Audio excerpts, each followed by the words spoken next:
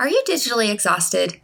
Do you even know what that is? In the past 2 years, our use of technology has skyrocketed. And along with that, there are some big impacts.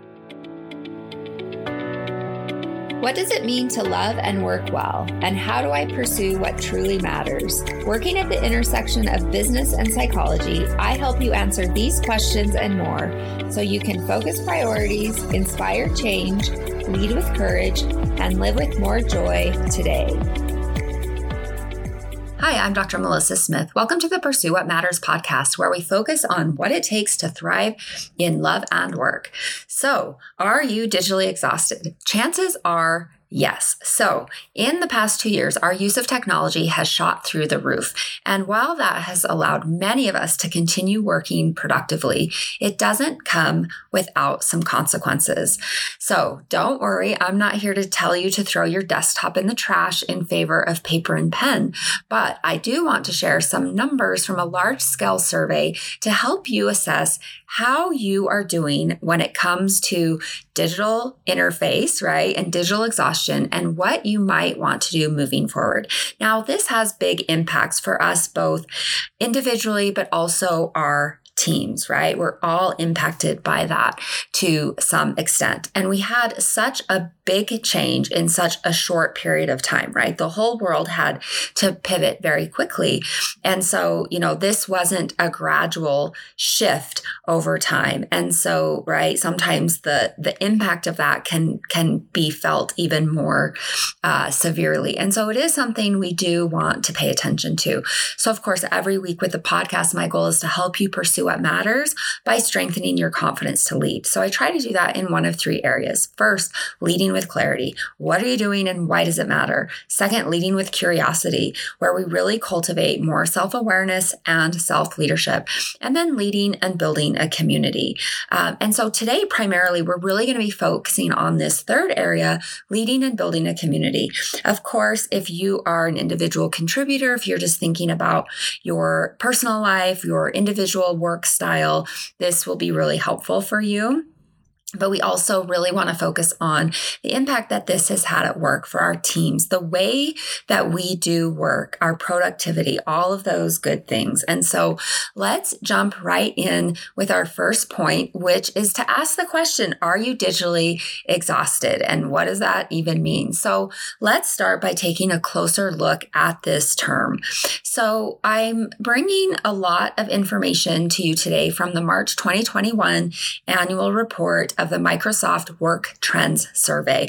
And so Microsoft does a lot of work trends survey. It's a really great resource to really kind of get a snapshot of how individuals and teams are working across the globe. Now, if you think about Microsoft, right, it is a global company, and they have a lot of Microsoft 365 tools that I suspect many of you are using every day, right? So we think about Microsoft Word, we think about PowerPoint, we think about Excel, right? We think about chat. And so many of us use these tools every day. And so Microsoft is able to see what's happening with the use of its tools. And so the study that I want to share with you today is a study of collaboration activity across all Microsoft 365 tools for a 1-year time period. And this was from February 2020 to February 2021. So think about those dates, right?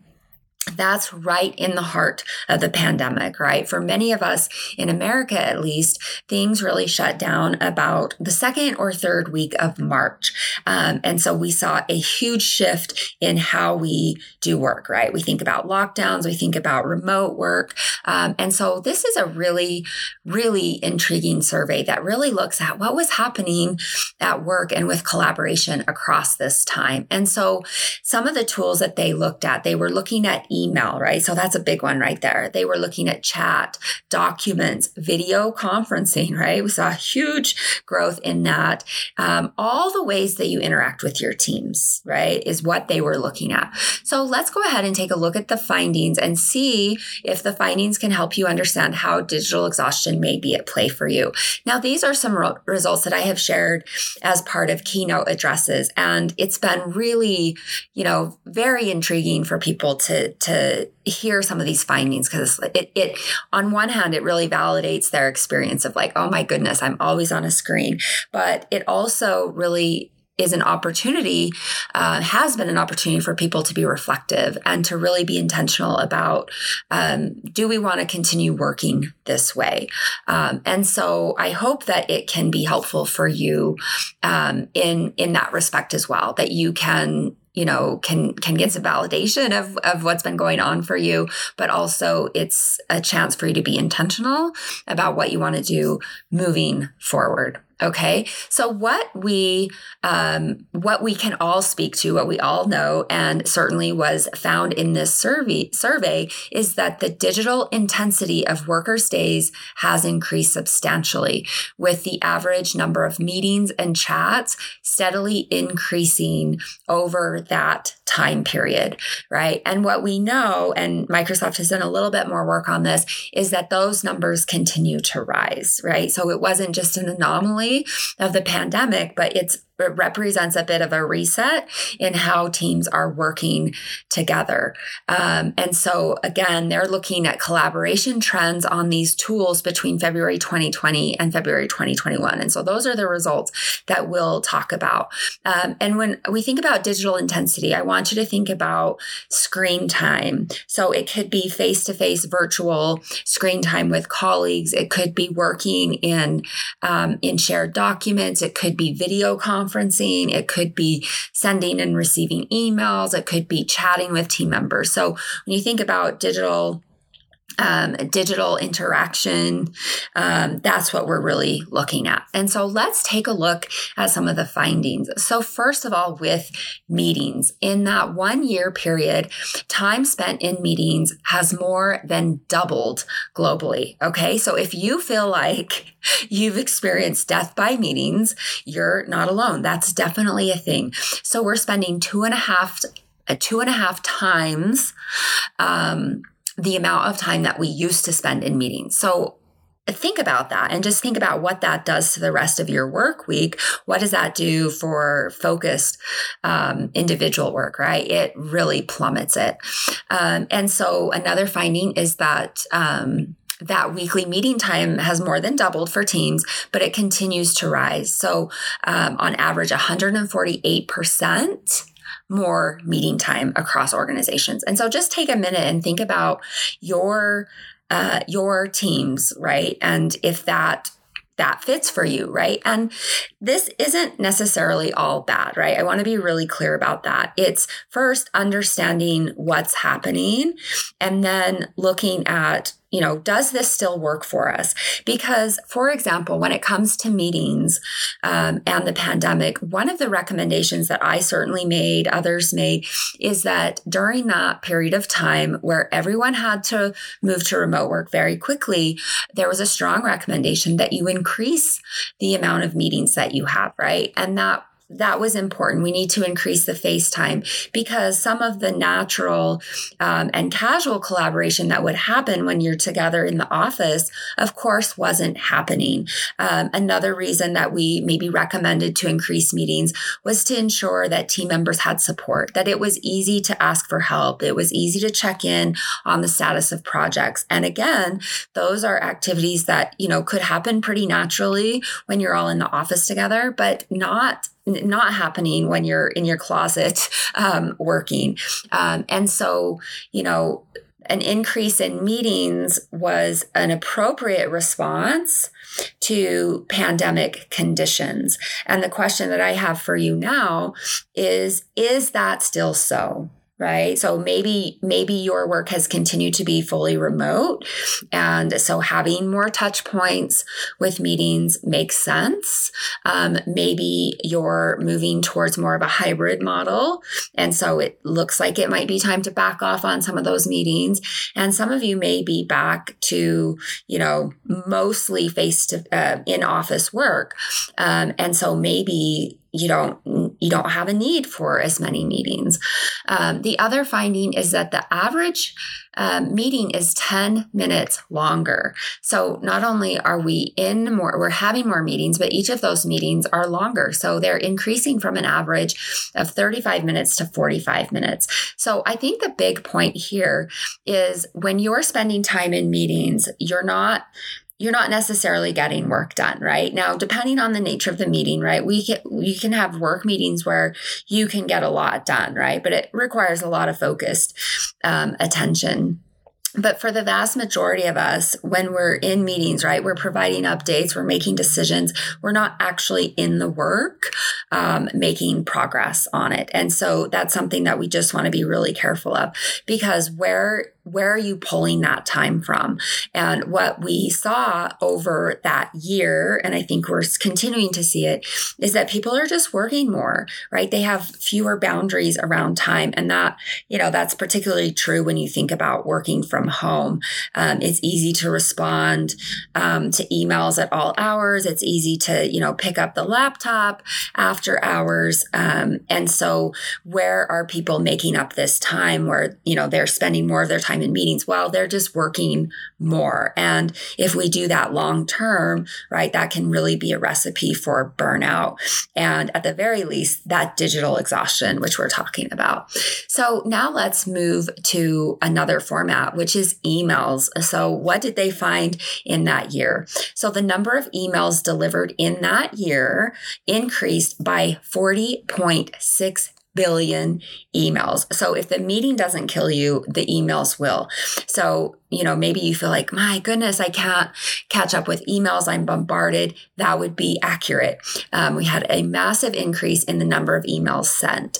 Again, this makes a lot of sense. If you're not in office together, how are you communicating? A lot of that communication is moving to email. And email is a very, very good tool, but it's only one tool. And so if email is really, one of the only tools that you have because everyone's working remotely, well, communication can suffer, right? Like things get lost in translation. We don't pin things down as specifically. The other thing about email is just trying to chase down an email chain. I feel pretty competent with email, but there are times where I am looking for an email chain and I'm like, what on earth is happening? Like, where did it go? I know it was here just a minute ago.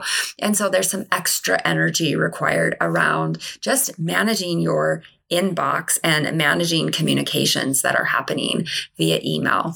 So now let's look at another format, which is chat. So many teams rely on chat for just quick, in the moment communication. And it can be a really useful tool, right? It can be a nice alternative to email. It can be some of those just small touch points, making sure we're doing these micro communications as we move through projects. Of course, this is also really important when we have project-based work where we've got many hands in the pot. And so what did they find in this year?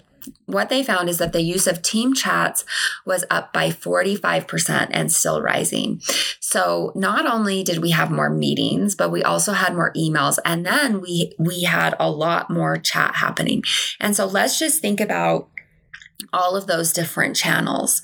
You have an increase in all of those channels. That is a digital burden, right? That's one of the feeders of digital exhaustion, is that not only do you have to keep up to date on email, but you need to check your chat. You need to make sure you're participating in this meeting. And so in many respects, it is a recipe for distractibility and inattention. And at the very least, we're not getting focused work done because we're kind of reactive. We're just jumping from platform to platform. And so the average Teams user is sending 45% more chats per week and 42% more chats per person after hours. So that's the big one that I want to highlight here. And then, of course, chats per week is still on the rise. So it would be interesting to see what that number looks like at this point, because it is a good form of communication. But the thing to really pay attention to is, so chat is that informal, those micro communications, but people are using them a lot more after hours. And so what does that mean, right? We're working more. We're not respecting boundaries between work and home life. This leads to not only digital exhaustion, but it also leads to burnout. And so it can feel so easy, like, oh, there's a chat, I'm just going to quickly respond. It's kind of the same way that social media works, right? Like this behavioral reinforcement, but it becomes a tether. It becomes, a leash around your neck if you're not careful. And so we want to learn to respect boundaries between work and home, to be able to silence the chat function so you're not getting notifications. Because if you're getting notifications, there's a high likelihood that you'll get pulled into the chat. And that takes away from family time. It takes away from recovery time, takes away from leisure. And so then let's talk about the last platform that they really highlighted, and that was documents. So think about shared documents. And what they found during that year is that there was a 66% increase in the number of people working on office documents. So for each of these platforms, meetings, emails, chat, documents, everything was increasing, right? There was more of all of those. And so you can see pretty clearly how this absolutely can lead to digital exhaustion. There's more productivity, but there's also more burnout. And I think over time, what we see is productivity can fall off of a cliff, because it's really hard to manage the increase in all of those domains well for long. You can do that in short term. And that's kind of what we think about in terms of like a crisis response, which the pandemic was. But now, right, we're in 2023. And if you're still operating in that crisis response mode, you're doing work wrong, right? Like that is a recipe for disaster for your team, for productivity, for profitability, all of that. So now let's head to the second point, which is, what does this mean for you and your team? So I've already mentioned this. What we did find over this time is that there is higher productivity, right? Like people are working more. First, it means we are working longer and harder than ever before. So what they found in the study is that productivity remains high or higher for 82% of team members over that period of time. So people really showed up to the work, which is incredible, right? Like people had buy-in, they cared about the work, they cared about showing up to the work, even despite significant challenges.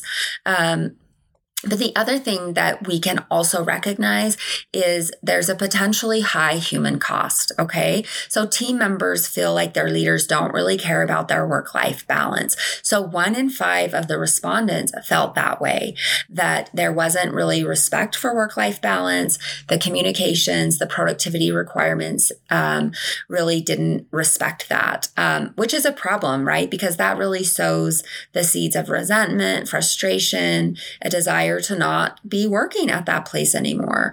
54% of individuals feel overworked for good reason. They were working a lot more. 39% feel exhausted. Again, no surprise there.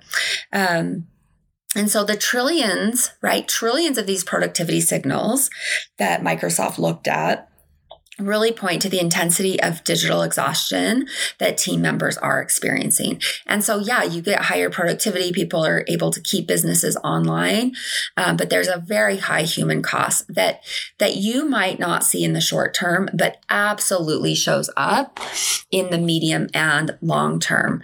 And so specifically, let's look at this digital exhaustion. The majority of the communication that they looked at was unstructured and mostly unplanned. Okay, that to me is a big red flag, because that makes it harder to really lead your day. It makes it harder for you to be successful on accomplishing your top priorities. And so communication and workflow becomes ad hoc. It becomes reactive. It becomes chaotic. It lacks a cohesive direction, potentially. And that's a big problem. That wreaks havoc on our brains. Our brains we don't multitask well. This is not a thing. I've said that so many times.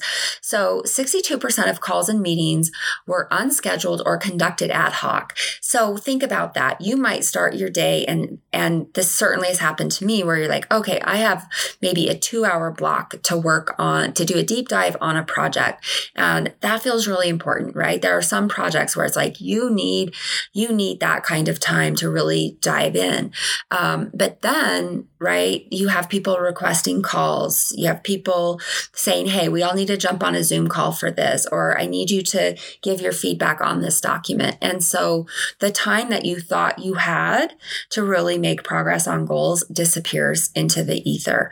And so we have more distractions, difficulty focusing on projects, work time is unprotected. And so this is where I'm talking to hierarchical leaders. You need to protect the work time of your teams. I'll have more to say about that in a moment. And so when we think specifically again about digital exhaustion, team members don't feel like they can say no. And that's a big problem, right? So during this period of time, team members really felt like they needed to say yes to these requests. They needed to be in the meetings. They didn't feel like they could say no. There was a pressure to keep up. So what does this mean? There was a lot of pressure for people to keep up, to not slow down, to not look like they were not working. And we know they were working. People were really working. But even with the meeting and the chat overload, so 50% of people who responded said that they would respond to a chat within 5 minutes or less.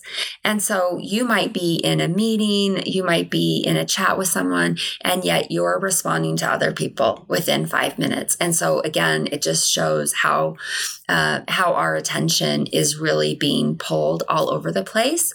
And it proves the intensity of the workday as you think about how the meetings, emails, chat, and document time has exploded. We're just working a lot more. So in a nutshell, what is expected to team members during this time has increased significantly. And so again, in the medium term, in the long term, there are real problems with that. And so I want you to, I've got some solutions for you, and the goal is to recognize and combat digital exhaustion.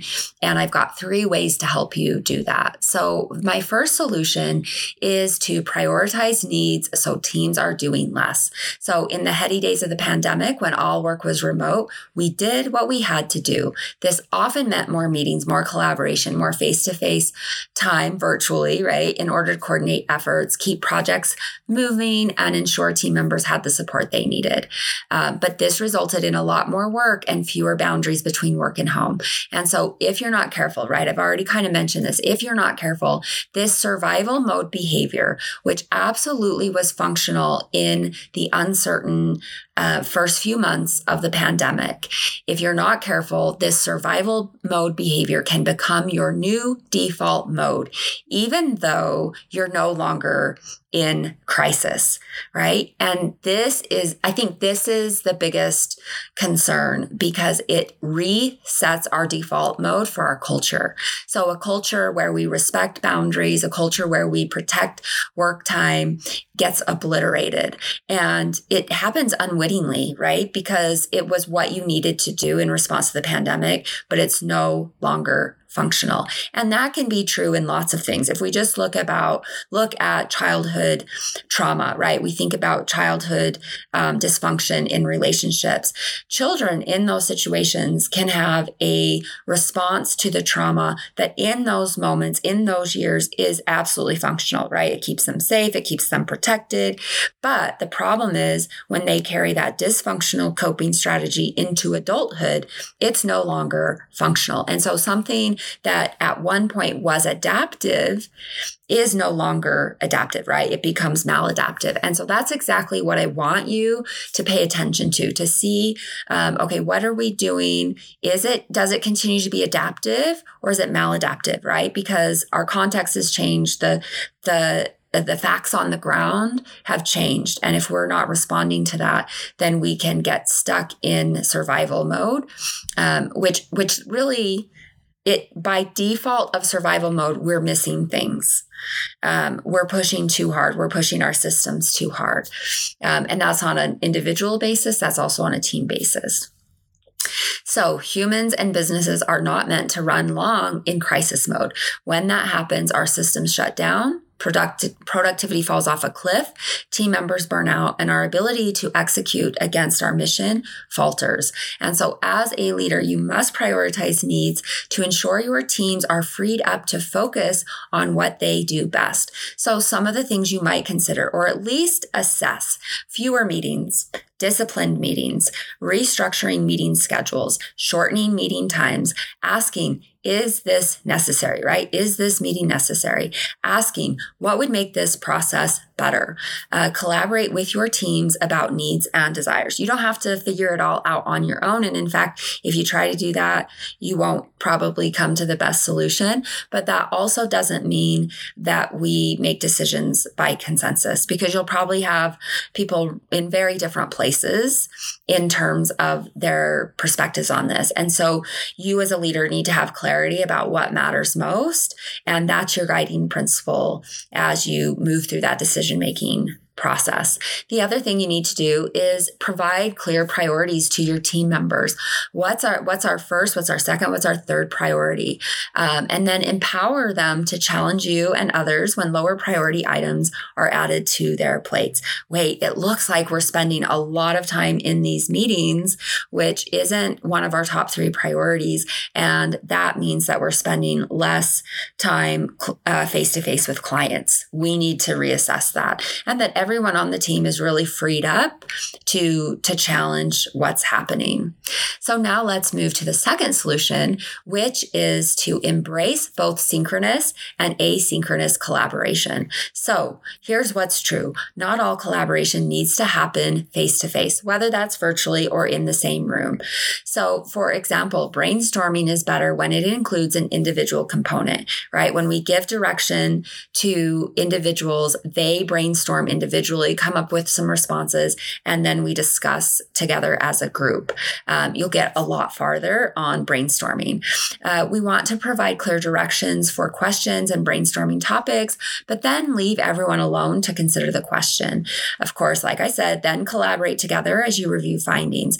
This will focus efforts and save a ton of unproductive brainstorm time. It gives people their time back.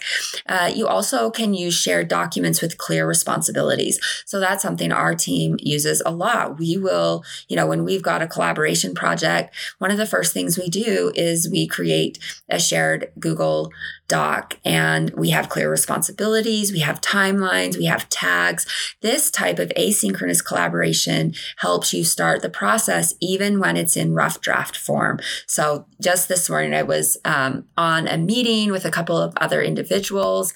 We identified what needed to happen. The next step, someone's going to create that Google document and keep us all aligned.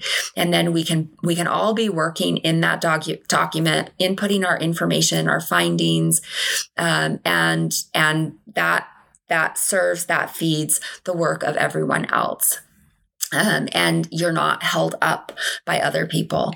And the other thing about that is that seeing the contributions of others can spark your ideas and help you add to what is already in place, right? Collaboration serves to make the work better.